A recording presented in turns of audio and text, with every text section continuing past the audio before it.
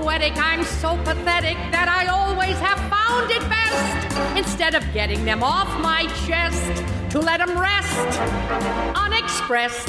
I hate parading my serenading, as I'll probably miss a bar. But if this ditty is not so pretty, at least it'll tell you how great you are.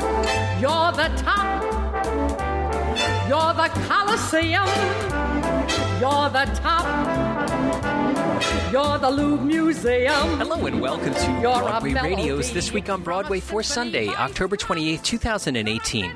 My name is James Marino, and in the broadcast today we have Michael Portantiere and Jan Simpson. Michael is a theater reviewer and essayist. He is also a theatrical photographer whose photos have appeared in the New York Times and other major publications. You can see his photography work at filespotphoto.com. Good morning, Michael.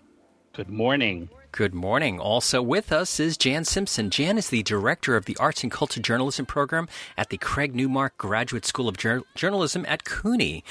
And she also writes for TDF Stages, American Theater, and has her own blog at Broadway and Me. Her podcast, Stagecraft, is part of the Broadway Radio Network, and we just had an awesome episode, Jan, didn't we? Yeah, he was pretty good.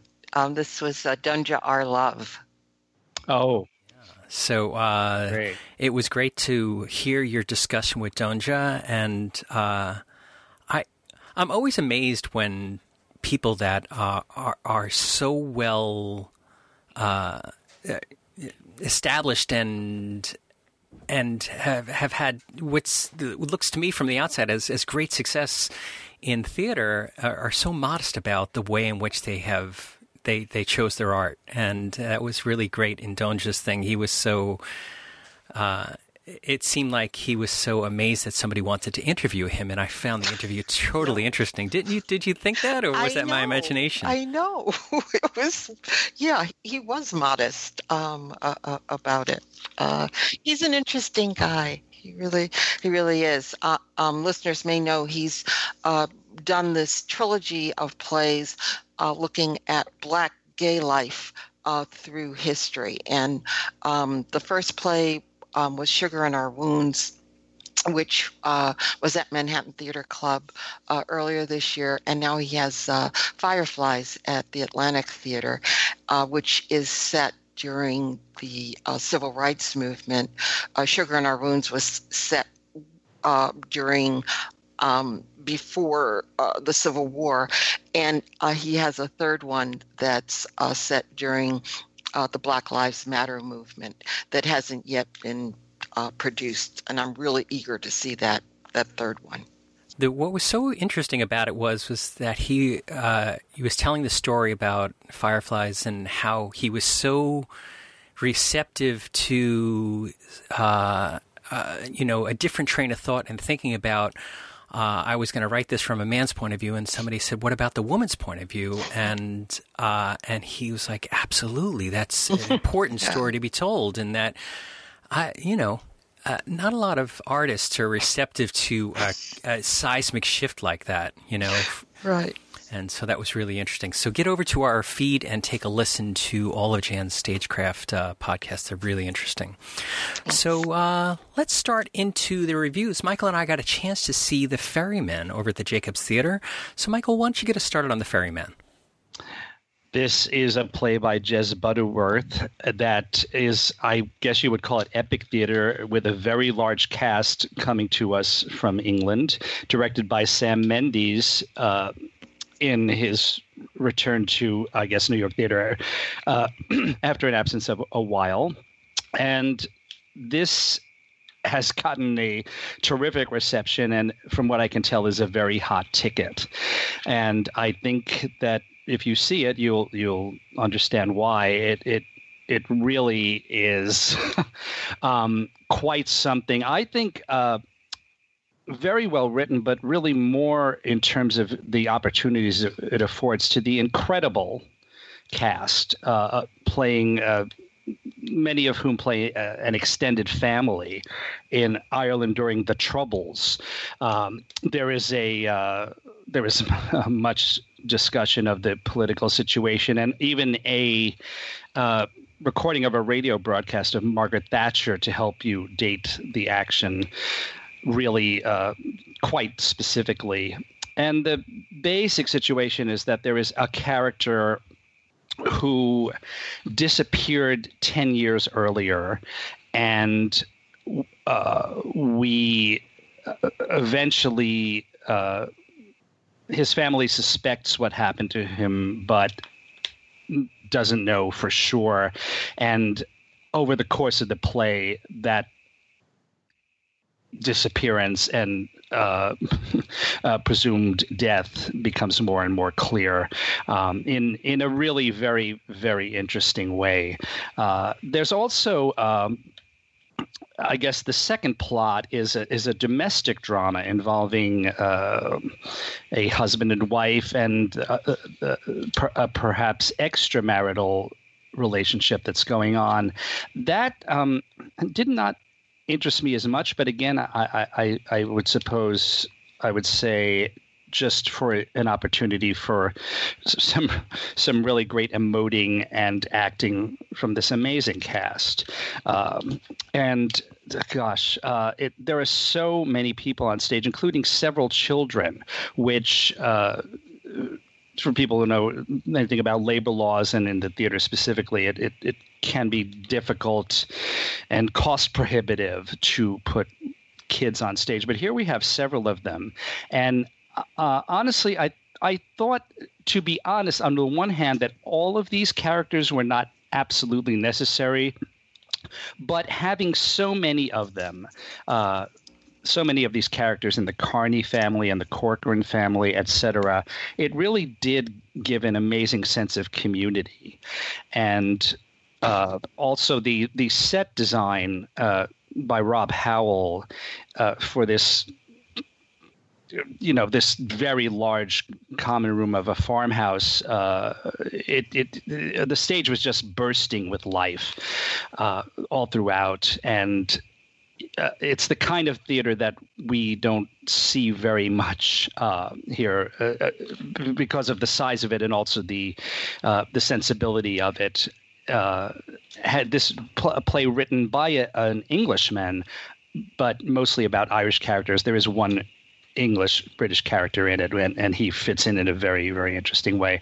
But I'm just going to give a shout out to the major people in the cast: Dean Ashton, Paddy Considine, Charles Dale, Laura Donnelly, Justin Edwards, Fra Fee. What a wonderful name, Frafee. Fionnuala Flanagan back on stage, Tom Glyn Carney, Stuart Graham, Mark Lambert, Carla Langley, Connor McNeil, Rob Malone, Jerbla Malloy, Genevieve O'Reilly, Glenn Spears, and Neil Wright. Another interesting thing about the play is it's oddly constructed in that it is 3 hours and 15 minutes long, although, the old cliche, it passes so quickly you would almost not believe it. Oddly enough, Act 1 is only 1 hour long, and then there's a regular length intermission of 15 minutes. Then Act 2, or the second half, the second part of the show after intermission, is a full 2 hours long with only a brief pause of about 3 minutes between the last two scenes. I'm not sure why it was written that way, and I didn't do the research. Maybe when it was done in England, perhaps they had 2 full intermissions, and they eliminated one here in order to bring the show in within a certain amount of time and not incur extra expenses that happen when shows run more than 3 hours or after 11 p.m. But I did think that was a little odd, so I have to find out why that is. But truly, I was very concerned about the length when I heard about it beforehand, especially the 2 hour stretch. But I don't know about you, James. I'm really interested to hear your thoughts. I was so riveted that I did not feel the length as a negative by any means. The Ferryman is a hard ticket, but it is still a play and not a musical. So I think I'm hoping that people who want to see it won't have too much trouble getting tickets. And you really, really should, if there's any way you can do that. So I have to list this among the best 5 plays I've ever seen. Wow. Yeah. And Michael, you and I are inhabiting the same exact headspace. I saw this. I said 3:15. I said, "Oh my goodness, I hope this is good." And then went into it, and it flew by. I loved this show, and I had over the last couple of days many discussions with my wife about this show, about the different.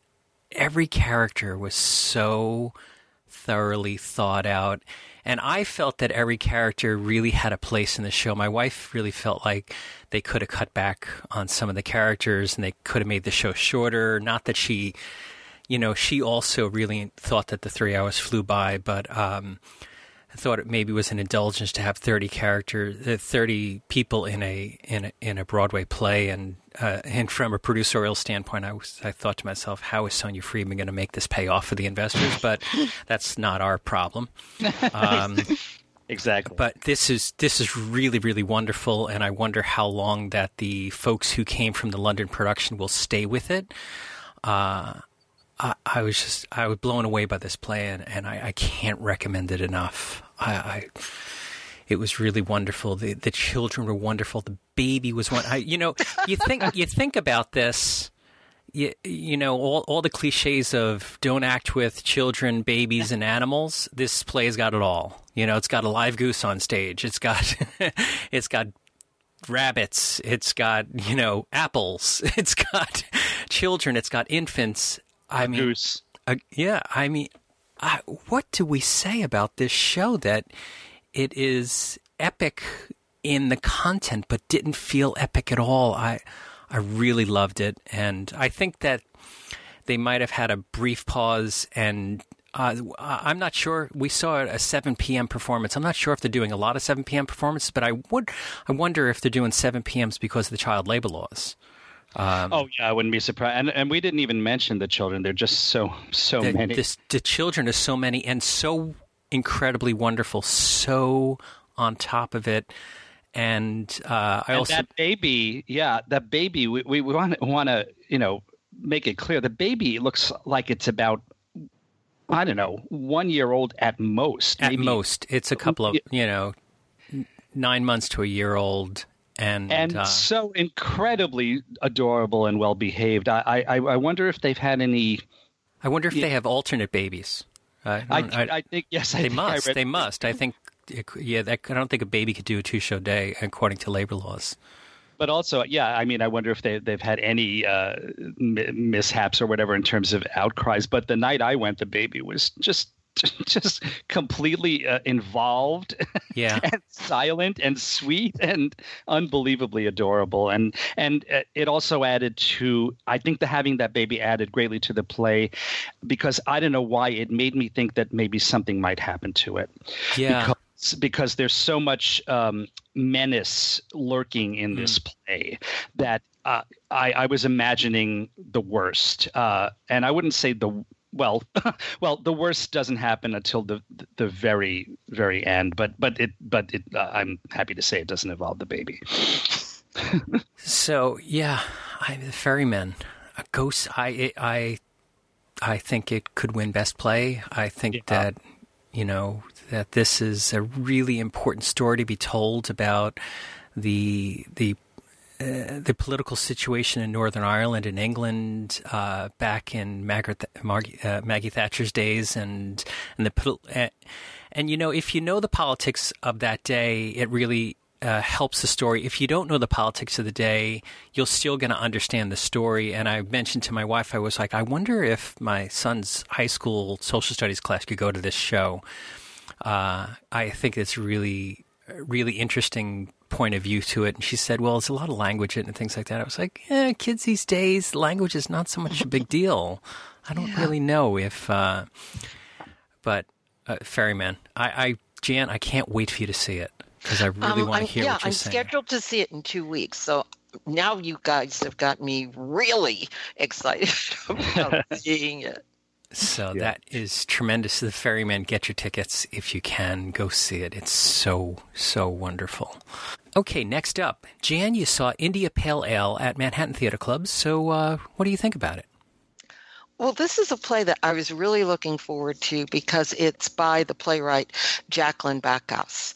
And she wrote Men on Boats, which played, I guess, 3 years ago now, and was one of my favorite shows of that year. And so I was very excited to see what she would do next. And I'm sorry to say that I left very disappointed in this show. India Pale Ale is, it turns out that Bacchus is part Punjabi. Her mother is Indian, and she wanted to write this play to honor the tradition of her maternal family. And it is set in Wisconsin, modern day Wisconsin, and we follow these connected Indian families. The main family is the Batra family. And because it's modern day, and because she is making a point about otherness and the fact that people tend to look at Indian families or Asian families or maybe Hispanic families as other. She wants to really make the point that these are American families. And so the two young guys in the play are always calling one another bro.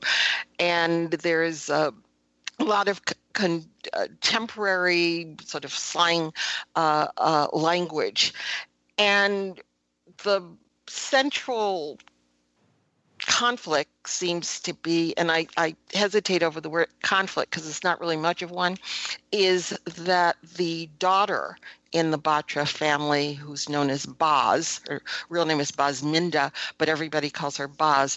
Baz wants to leave home and move to, they live in a small town in Wisconsin. She wants to move to Madison and open a bar.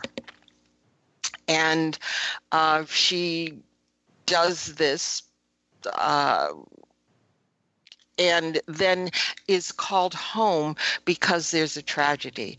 And the tragedy plays off an actual tragedy that happened, I guess several tragedies that have happened recently in the Indian community where people have attacked temples and either ravaged them and in some cases have killed people who were worshiping in those temples. And so there's a abrupt change because the first act, and this is a 2-act play, is played almost like a sitcom. There are couples who are in love and falling out of love, and it's very broad humor. And then we transfer to their reckoning with the tragedy that's happened in their local temple. The other thing that's a factor in this is that the Batra family is very proud of the fact that they descended from pirates, and they invoke their pirate ancestor when things are difficult for them. And the play actually begins, oddly, with Baz talking in like pirate language, with yar and mateys and so on, as she's talking to her pirate ancestor. This is directed by Will Davis. Both he and the playwright like playing with theatrical convention. And so there's dancing in this show. There's songs. There is a surreal scene where the pirates return. And there's also a part of it where the actors go out into the audience and give people in the audience samosas to eat. A lot of people left their samosas. I had not had dinner. I ate my samosa. Delicious. If you go, best part of the show, eat the samosa. I get what she wanted to do, but it just wasn't cohesive because there were so many different tones, the surrealism of the pirates, the sort of sitcom part of the first act where everybody's being over the top funny, the tragedy of the last part, which is really played to the audience, saying, you know, we're just like everyone else, we're human, we should all come together.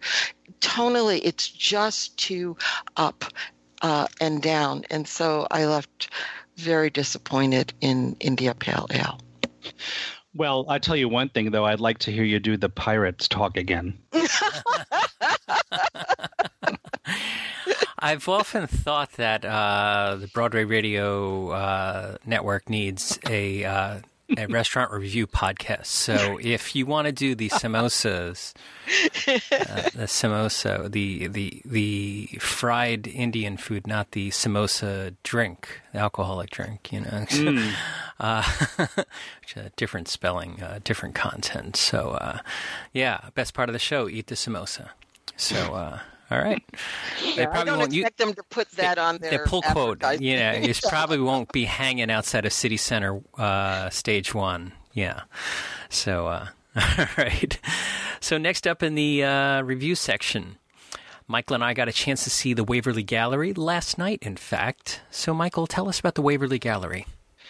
Well, the Waverly Gallery is, I think, a beautiful play by Kenneth Lonergan that was originally done in 2000 off Broadway, and at the time won just about every award possible for Eileen Heckert, who created the role of Gladys in the play. It was, as I said, off Broadway, so she was not eligible for and therefore could not win a Tony.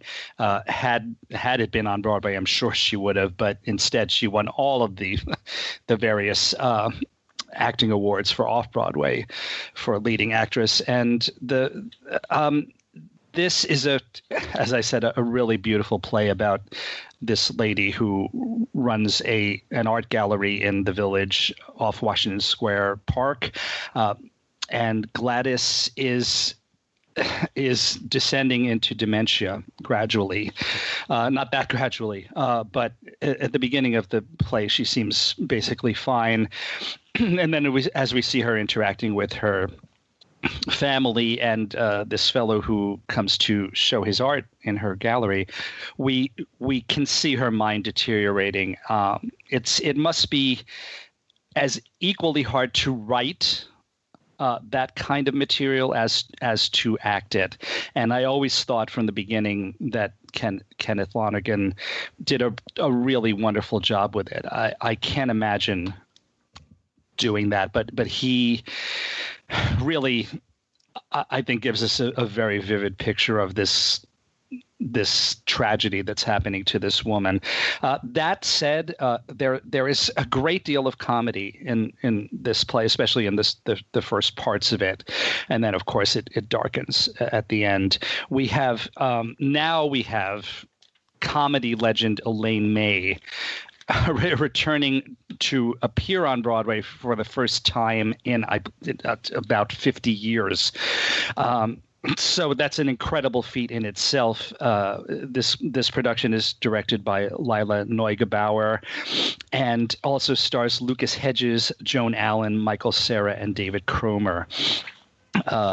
And Elaine May is, legendary from her work with Mike Nichols, and then since then as a writer and director.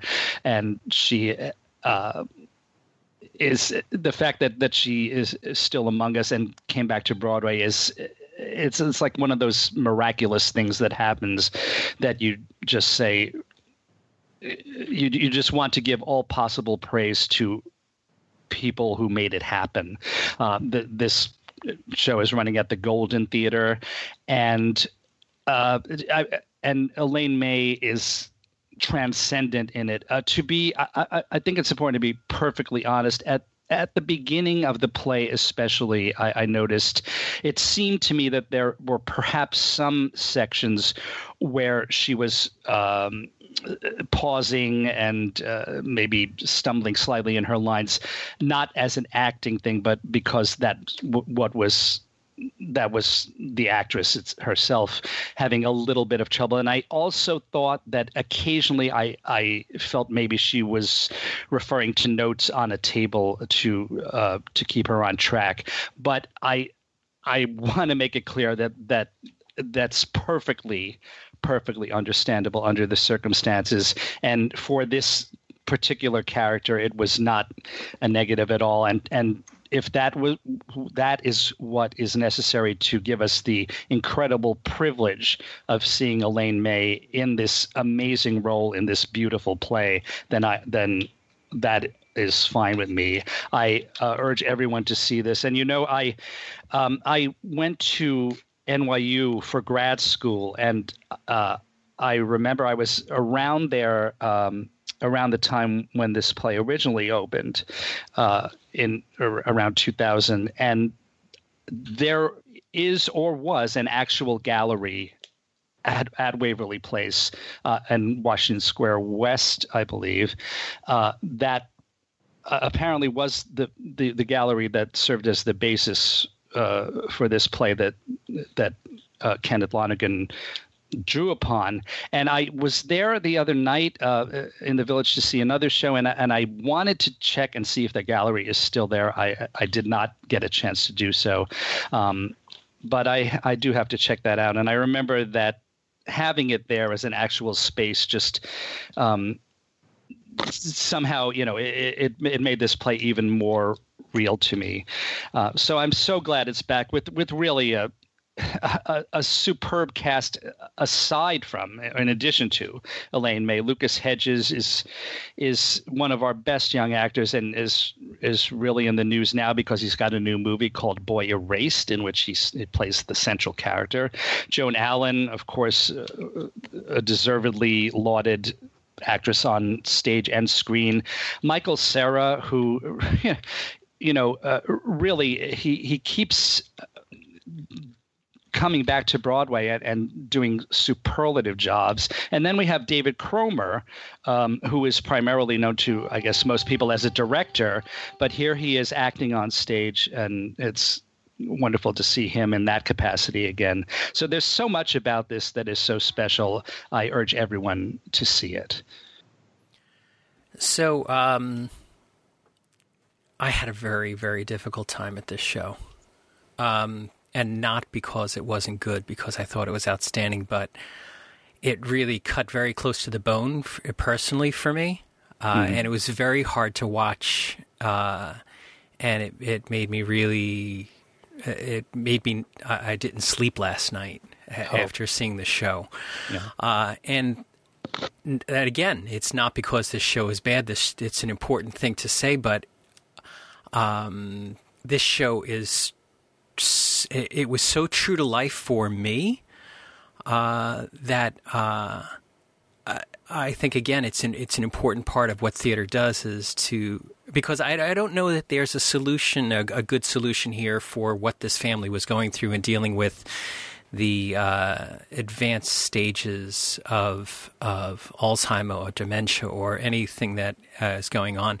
And as we have an aging population, we have to address these situations, and perhaps through stories being told like this, there will be more of an understanding and a frustration from the caretaker side and a frustration from the patient side. It's a very interesting topic, and this was so well done, and it felt so true to life for me, especially the whole part where Gladys was like, okay, so the gallery's going away. I'm going to go back and work as a lawyer. And you just, what do you say about that? And it's very funny because we were, my wife and I were talking about it on the way home.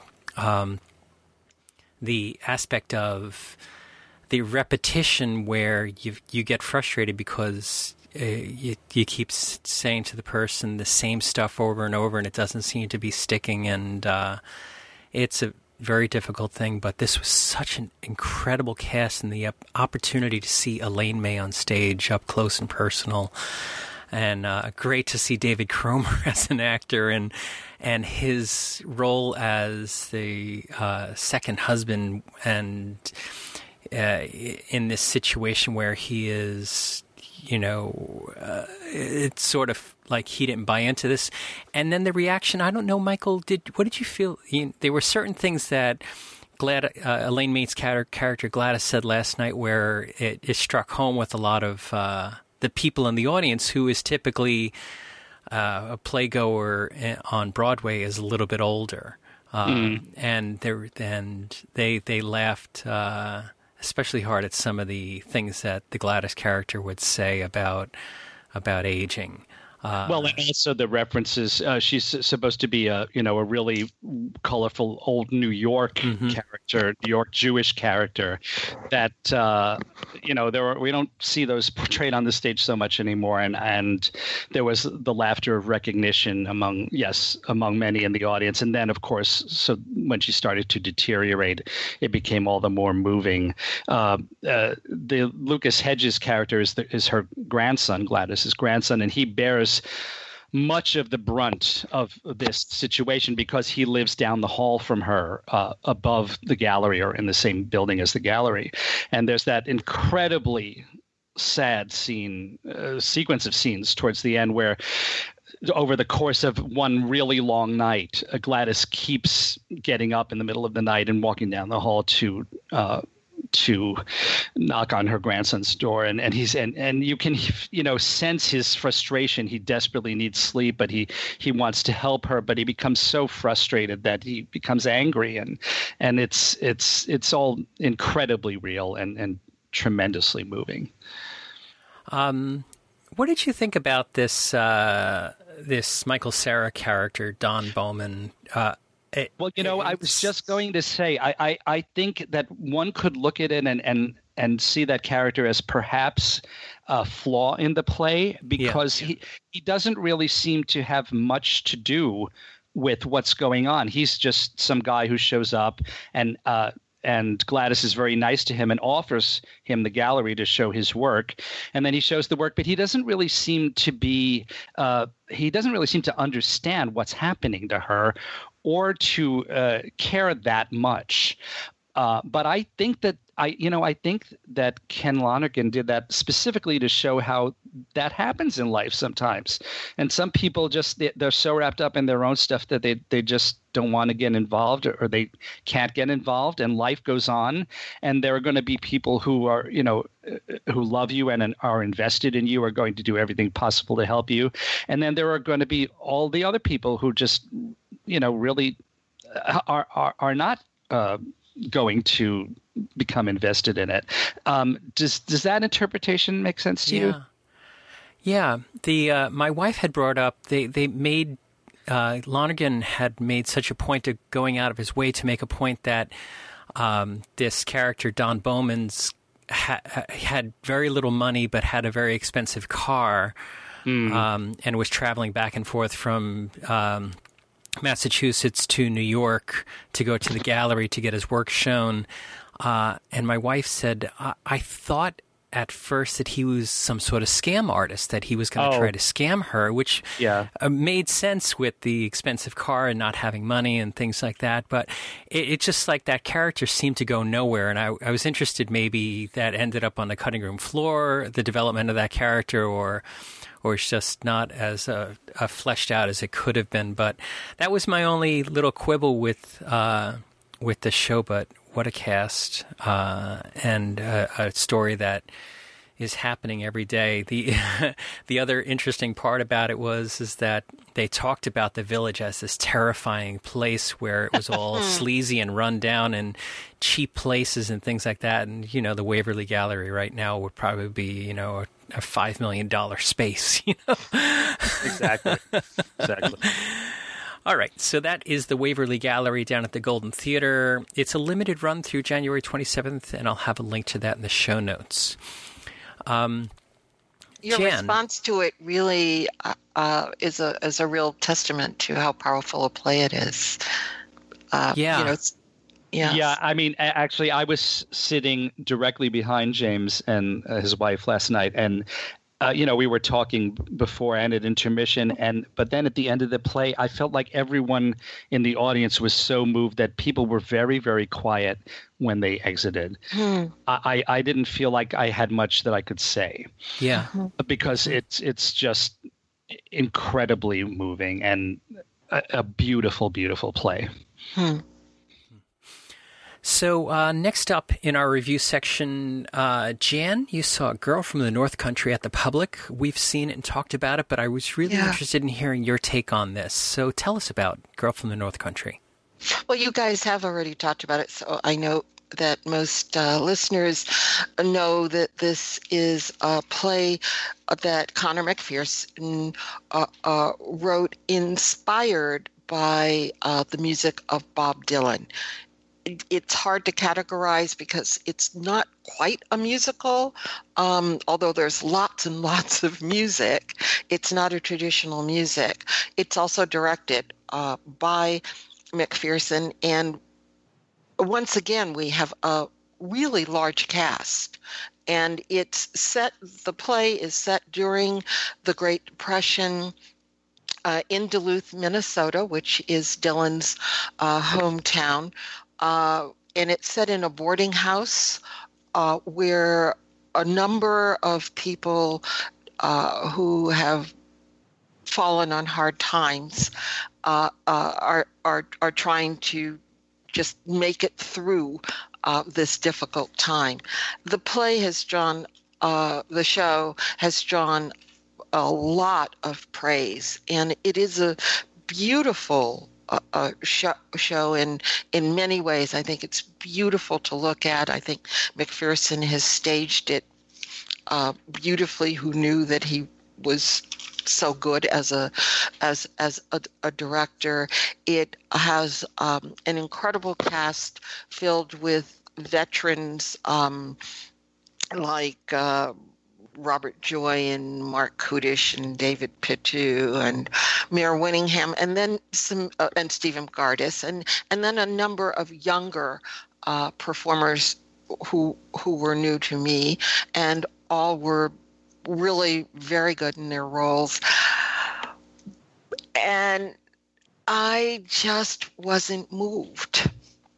I went in excited about this because I'd heard so much about it. As a matter of fact, I ran into a friend in the lobby this is at the Public Theater, and I ran into a friend in the lobby who was going to see another of the shows down there, and he asked me what I was going to see, and I said, A Girl from the North Country, and he said, oh, I envy you. I'd love to see it again. I hope you love it as much as I did. I think this is my favorite show of the year. And there were just so many stories that I didn't get a chance to really connect with any one story. I think this was intentional on McPherson's part. Not that I wouldn't connect, but that these were impressionistic moments from these people's lives. When I got home, I said to myself, this was like a poem. There were just impressions, moods, and that's the way the music plays as well. The music is not really used to advance the plot or even to tell us a lot about the characters. It's used almost in the way that music is used in movies as a way to enhance the mood, to help the viewer share in the experience that the people on stage, in this case, are going through in a visceral way. But I realize I'm just a prose person. I really need a connective narrative, and because this play didn't have one, I could admire it, which I did greatly, particularly Mayor Winningham's performance, but it wasn't for me a show that I loved and that I came out feeling in the way that you guys have just talked about the Waverly Gallery, where it really hit you and moved you, and this show didn't do that for me. Yeah, I'm with you, Jan. I don't know if you had a chance to listen to what I said last week, but I was so surprisingly disappointed in the book. You know, the text after what I had read about it. I think the songs are wonderfully performed, and there's a lot of talent on stage, but I just didn't get it. You know, what I did find interesting that I had not mentioned last week is that Dylan's most famous song is not included, "Blowin' in the Wind." And I wonder, do you suppose that well, I'm sure it was intentional. Do you suppose it's because McPherson said, oh, well, that's just so iconic that if we bring that in, that will just distract everyone? And yeah, I don't know. I mean, I'm not obviously I know Bob Dylan in the way that you'd have to be like brain dead not to know Bob Dylan. I mean, I know Bob Dylan. I know Bob Dylan's music in that way, but I'm not a Dylan person, so I don't know deep into his songbook, if you will. And I feel as though a lot of these songs came from that he really, I've read that the Dylan and his people said, okay, take what you want. And he went really deep into Dylan's music. And I think that was intentional. And I think it's something that probably Dylan appreciated because it showed the fullness. At one point, well, not at one point, at the intermission, I felt a lot of these songs have the same mood, the same tone. Yes. It's sort of elegiac, is that the word? Yeah. It's sort of like that. I need something a little upbeat. I'm making myself sound like I don't know what, but I need a little something upbeat. And then when the second act opens, there is an upbeat, relatively upbeat number. Oh yeah. And so McPherson, I think the decision not to use "Blowing in the Wind" was very conscious, because I think that decision to put in this upbeat number was very conscious. So I think he's very aware of what he was doing. I thought it was also interesting that in a way, this uses the John Doyle model where actors play instruments, but it didn't seem as annoying to me as Doyle often does. I mean, at one point, Mark Kudish is on the drums. The musician Todd Allman, he is a musician, but he also plays a character in the show, and so there was that back and forth, which I thought was handled very well. And I just thought they were just incredibly beautiful, just stage scenes. A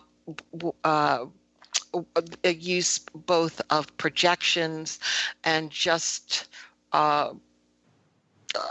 blocking of actors and lighting that just created beautiful scenes. And this has been pleasing a lot of people. I think you and I are outliers here, Michael. I guess, apparently, yeah. So, the "Blowin' in the Wind" thing, it's a song that seemingly could have covered the entire show. Well, exactly. Yes, I mean, that's one reason I brought it up. The show does have "Like a Rolling Stone," yes, which is an extremely famous song.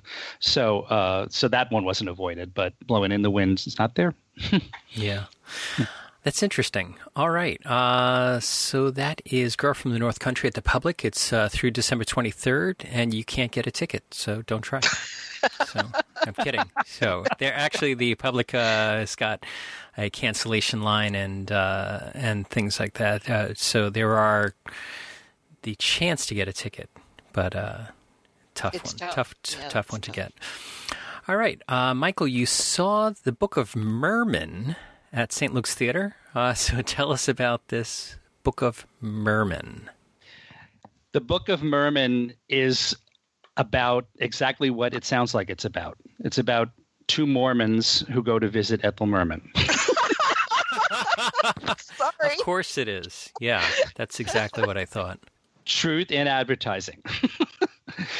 Yes, this is a new musical parody, I guess you would almost call it, a book by Leo Schwartz and D.C. Cathro, music and lyrics by Leo Schwartz. And we have Elder Shumway, played by Chad Burris, and Elder Braithwaite, played by Kyle Ash Wilkinson. And they knock on the door of they knock on the door of someone who appears to be Ethel Merman, played by Carly Sokolov. And so what little content there is in the play is partly about whether this is actually Ethel Merman or if it's perhaps a hallucination that the guys are having, or if maybe it's an impersonator, or you're not sure until the end. And the end, I unfortunately have to say, is really not very satisfying, what turns out to be the truth of this lady. But this, I didn't know what to expect in terms of the score before I saw the show. But what it is a bunch of songs, many of which are takeoffs or parodies in the style of, I guess you would say, Forbidden Broadway, except in this case, it's not the original music. The music by Leo Schwartz for these songs is the songs are supposed to sound like famous Merman songs, such as "You're the Top" from Anything Goes, and "Some People" from Gypsy. By the way, we're going to use those two as our musical moments for this podcast, because I think we need to hear from the real Ethel Merman. And so, whereas in Forbidden Broadway, the as we all know, the original music is used, and then Gerard Alessandrini would write these fabulous parody lyrics. Well, here, as I say, the music is in the style of, and the lyrics also mirror the original lyrics. But that's what you get here. Oh, and the opening number is this even possible? A parody of the opening number from the Book of Mormon, the Hello number, and it starts off so similarly that my friend and I both turned and looked at each other because we were like, what? It was almost as if they used the actual song. So that's how close that number is. This sounded like it might be one of those shows that's amusing for 5 minutes and then not so much thereafter. For me, it actually did sustain the humor for quite a lot of the running time, partly due to the performances of the cast, especially Chad Burris and Kyle Ash Wilkinson. They have a lot of chemistry and a lot of charm as these two Mormons. And Carly Sokolov really has a great voice, so she does a wonderful job with the Ethel-type songs. I think it's a pleasant diversion and not a very expensive ticket, as is the case with most shows at the St. Luke's Theater, or all shows at the St. Luke's Theater. I think it's worth seeing. I do want to mention that I had a problem at the beginning, and I went in not that happy, because what happened right before the show was that for some reason the house didn't open till 15 minutes before the show started, and there is not a lot of lobby space in the St. Luke's Theater. And so I arrived to find lots of people, herded like cattle, standing as if like in a crowded subway car waiting for the doors to open. So that made me very unhappy. And then once I got in, I felt the temperature in the theater was not as warm as it should have been. And then when the show started, I noticed a problem that I've noticed actually at several other shows at the St. Luke's Theater. It was extremely over-amplified, beyond the point of all reason and necessity. I don't know why that would be a continued problem there, especially since it's not like it's a resident company at the St. Luke's Theater.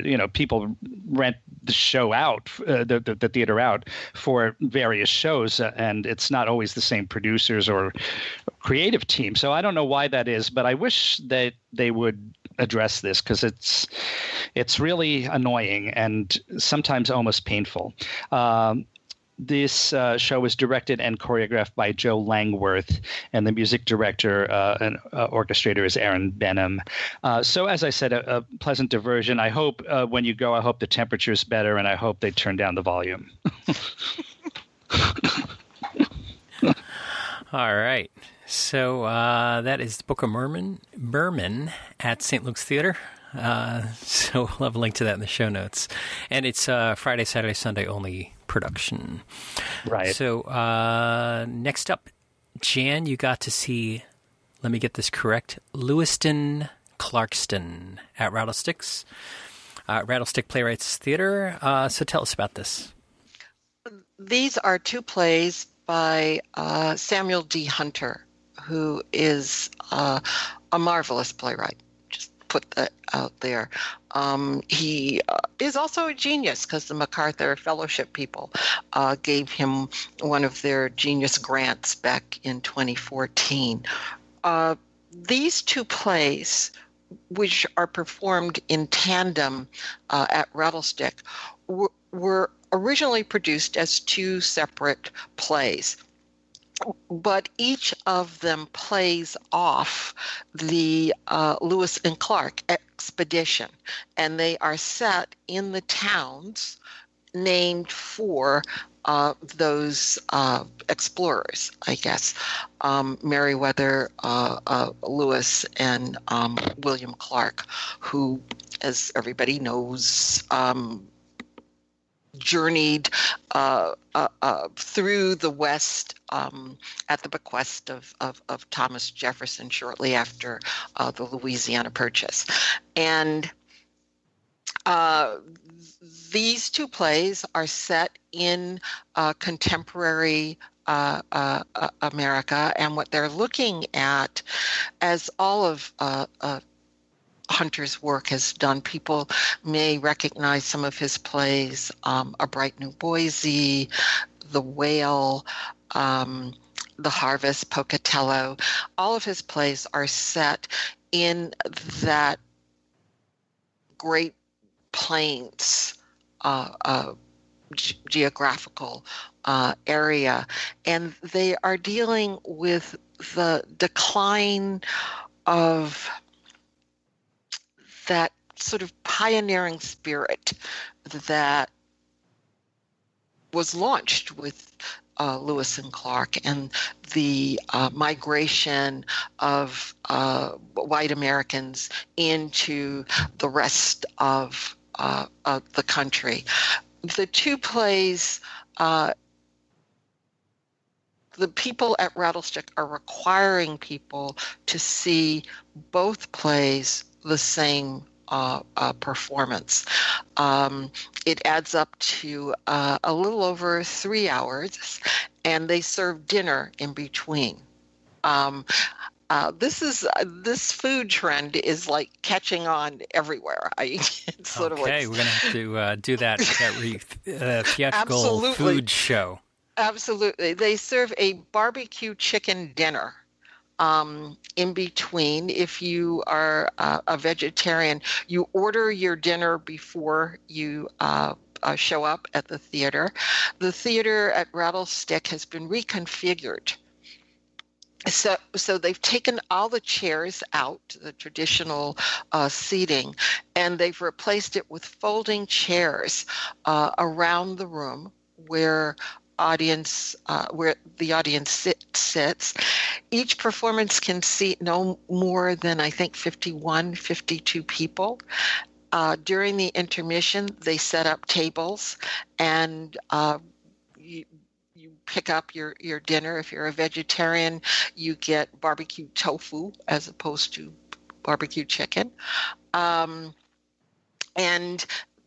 you see one play as one act, the other after the meal. The first play, Lewiston, revolves around, and the people in the plays are descendants of Lewis and Clark, and are very proud in both instances that they are descendants of these people, although their lives are very different than one would expect of people who help to discover, create, found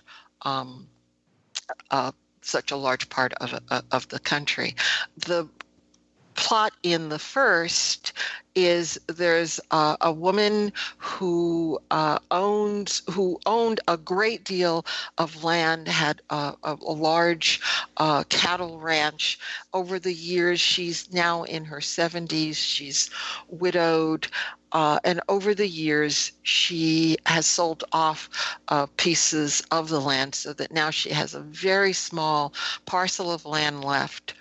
Next door, or near her land, a developer is building condos and wants to buy the last parcel of land, and is offering her the ability to have one of the condos in the complex and to live this sort of posh life as opposed to the life that she's living now, because she's scraping to get by. She's living with another local who moved in when his family not abandoned him, but sort of shunned him.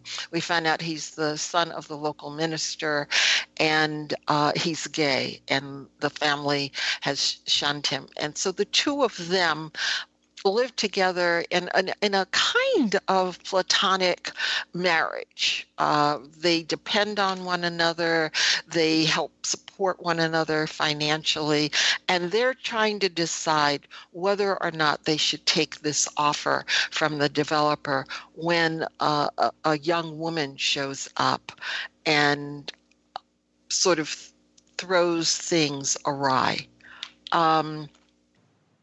Arnie Burton plays the minister's son. Kristen Griffith is the owner of the land, and a young woman named Leah Carpel plays the mysterious young woman who shows up.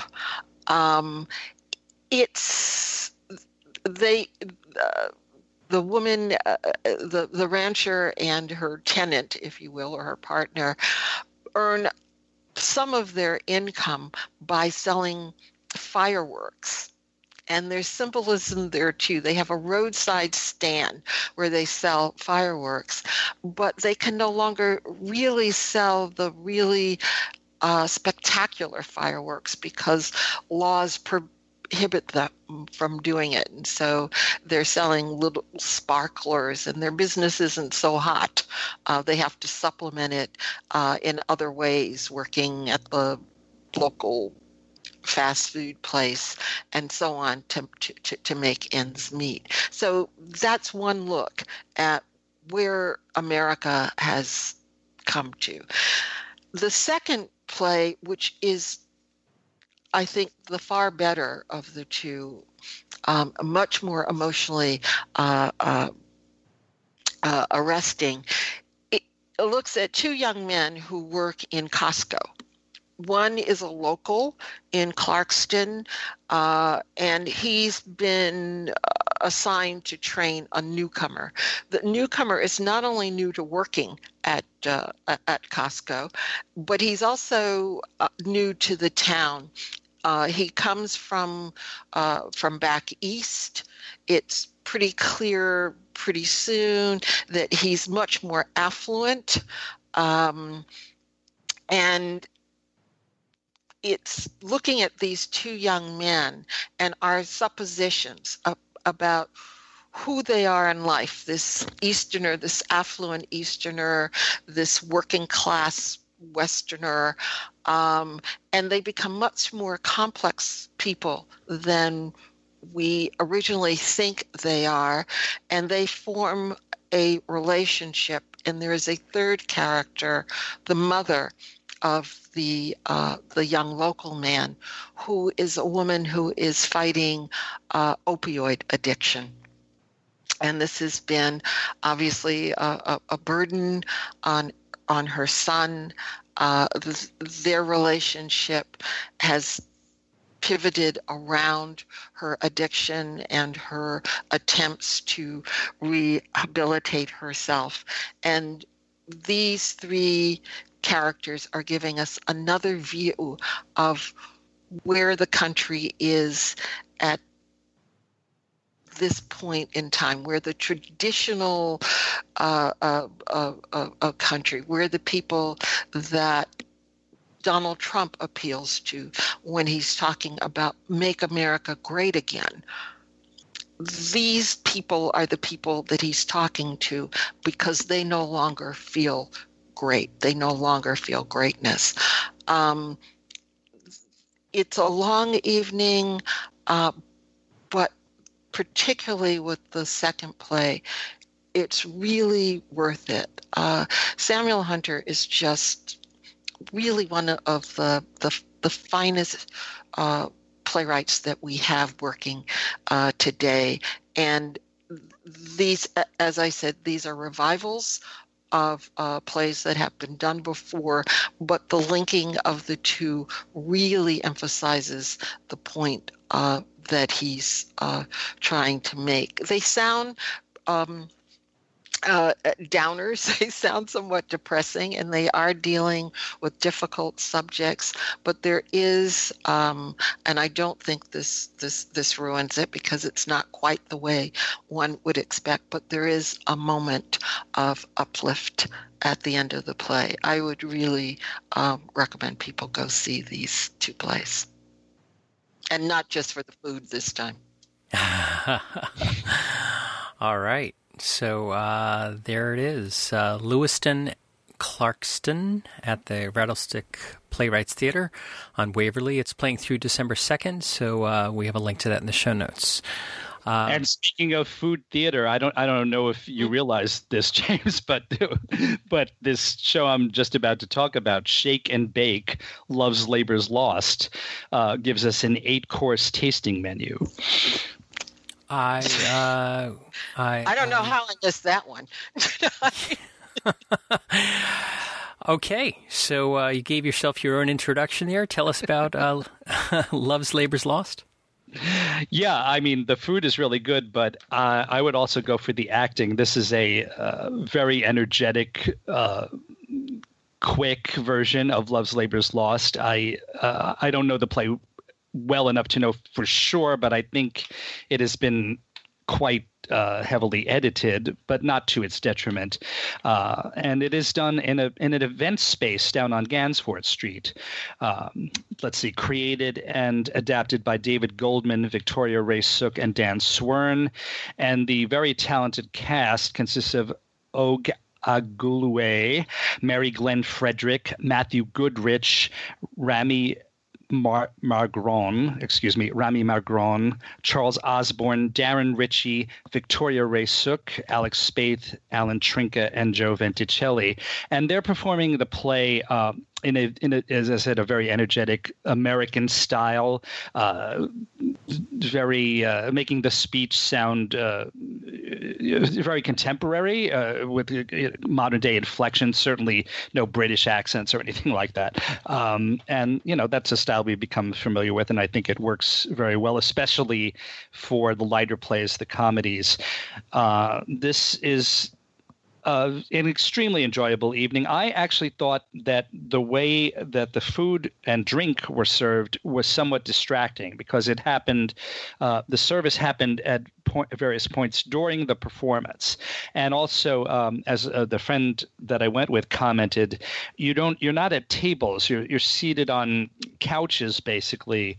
And there are tables, very low coffee table type tables in front of you, but you can't really use them to eat on. So you have the situation where you have to hold a plate in your hand and just eat that way while the show's going on. But because you have to concentrate on not spilling, it kind of takes you out of the show. So I think it would have been nice if they had been able to work that kind of finesse that a little bit, maybe having specific breaks where the food service happened, or having some of it right before the show and some during an intermission.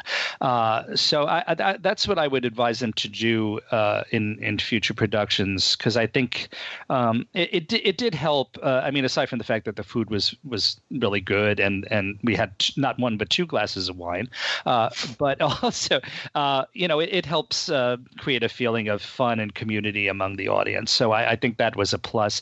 I just think the timing of the service, the food service and the beverage service could have been better. Directed by Dan Swern, by the way. I don't know if I said that. And I had not been to this event space before, but it's a nice place directly opposite the Whitney down on Gansevoort Street. I'm not sure what it's normally used for, 94 Gansevoort Street. But yeah, Shake and Bake, Love's Labor's Lost. Okay.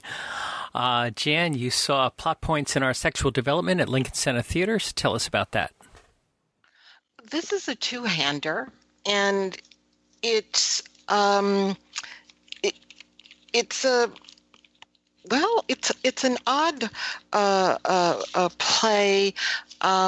It starts with it's by a playwright named Miranda Rose Hall, and it starts with two characters sitting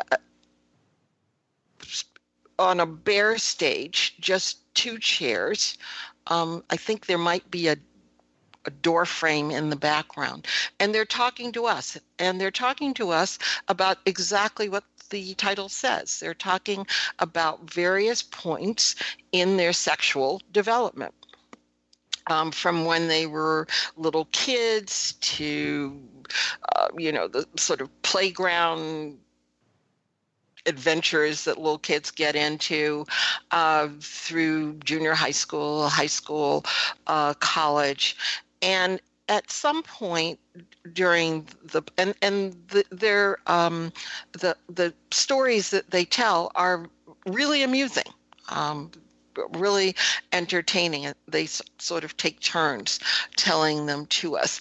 And then at some point we realize they turn to one another, and we realize that that these two characters have been engaged in an exercise that they've set for themselves. Their names are Theo and Cecily, and they are a couple, and their relationship is in trouble, and they are hoping that by exploring their own sexual past, they can come to a point of resolution. Because, and I don't think there's a way to talk about this without doing a tiny bit of spoiling, Theo is a trans man, and Cecily is a lesbian. And they are trying to find, they are in love. They have found, they believe that they've never found anyone else who has understood them, fulfilled them as much as one another.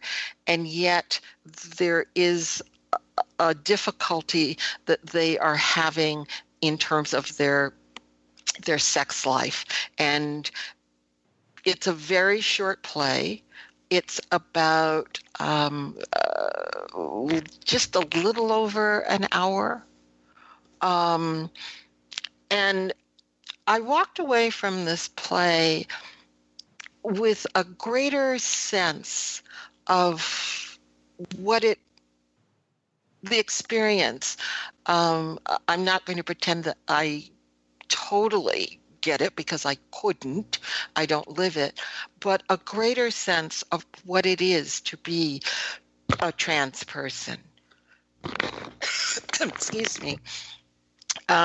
It's beautifully acted by the two actors,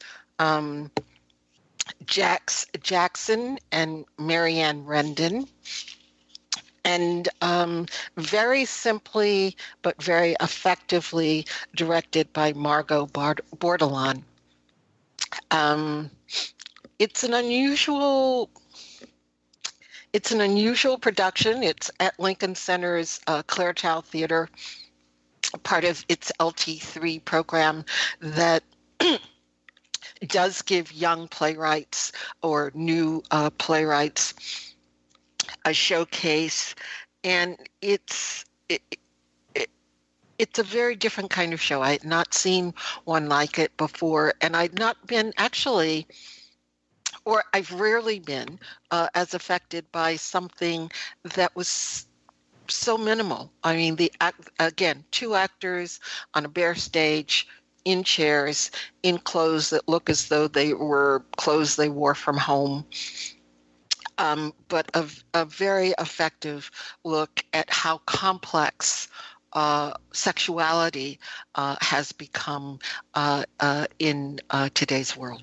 Okay, so to wrap up this morning, Michael, you got a chance to get to 54 Below to see Lorna Luft in 2L and back. So let us know about this.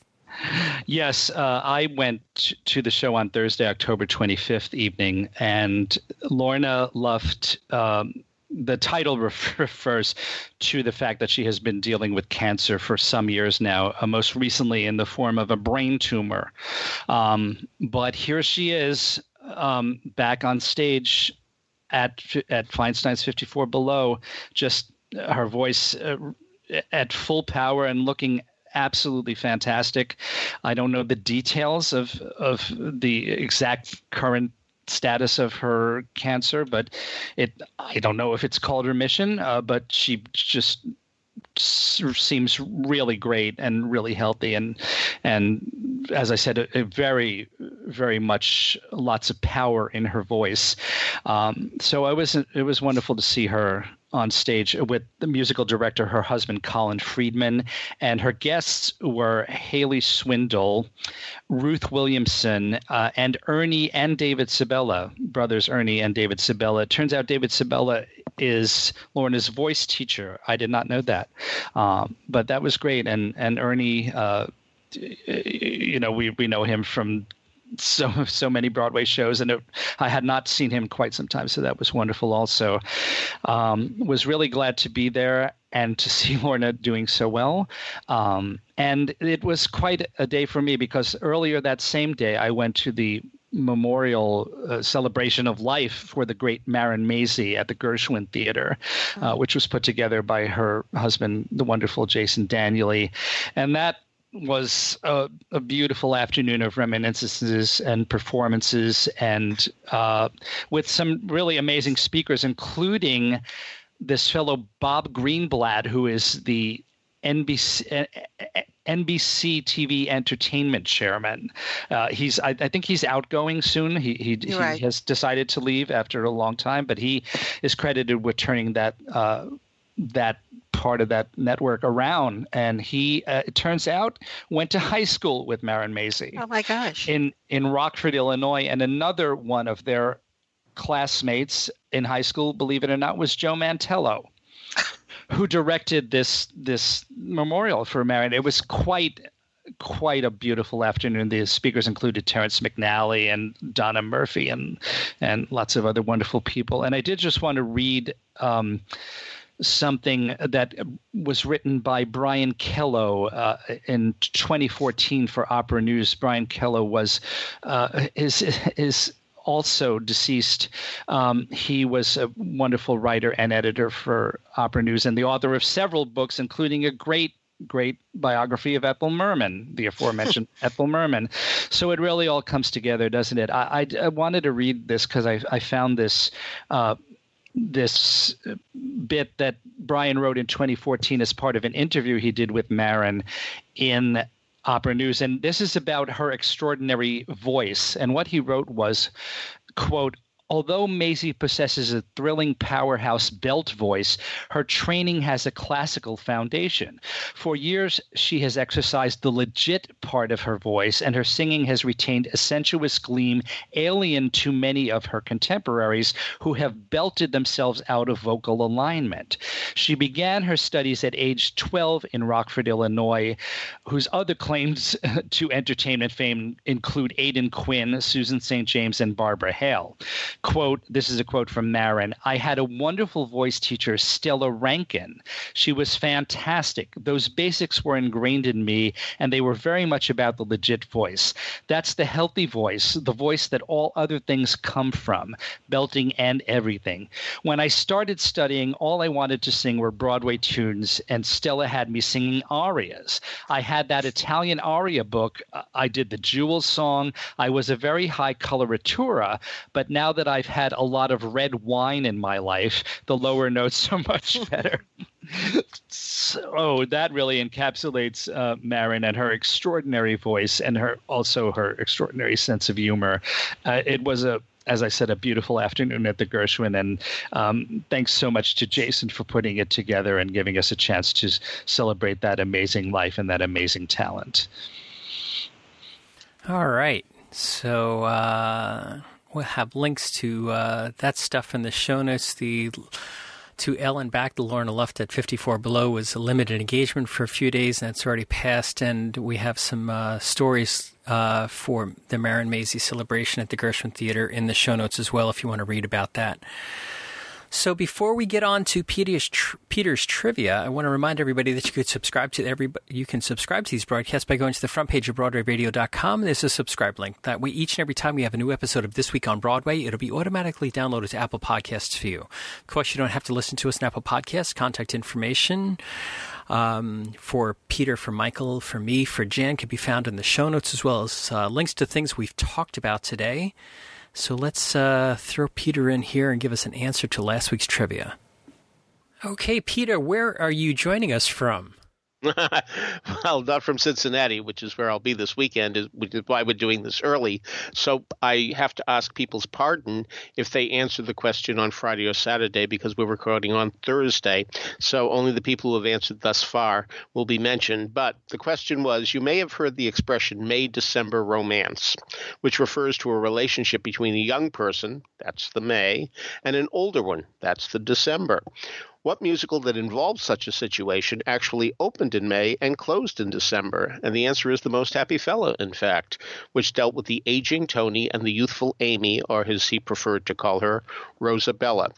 Michael Portantier was again the first to get it, thanks to his distinct advantage, followed by Alyssa Marr, John Maas, Brigadoon, Jack Lesner, Ingrid Gammerman, Deb Popple, and Samuel Biondolillo. So those were the ones to get it, and congrats to all. This week's question, what famous costume designer was fired from a 50s musical that eventually won a Best Musical Tony without her? But then she was hired for the film version of this same show and in fact got an Oscar nomination out of it. So that's pretty interesting that she would be fired, not coming up with the right costumes for the Broadway version, but certainly Hollywood thought she did a very good job with the costumes for the same property. So who is she, and what's the show? All right, so if you have an answer to that, you can email us at trivia@broadwayradio.com. We'll let you know if you're on the right track. So on behalf of Peter Felicia, Michael Portantier, and Jan Simpson, this is James Marino saying thanks so much for listening to Broadway Radio's This Week on Broadway. Bye-bye. Bye. Bye. People who don't know they're alive. Some people can thrive and bloom, living life in a living room. That's peachy for some people of 105. But I at least gotta try. When I think of all the sights that I gotta see at all the places I gotta play, all the things that I gotta be at, come on, baby, what do you say? Some people can be content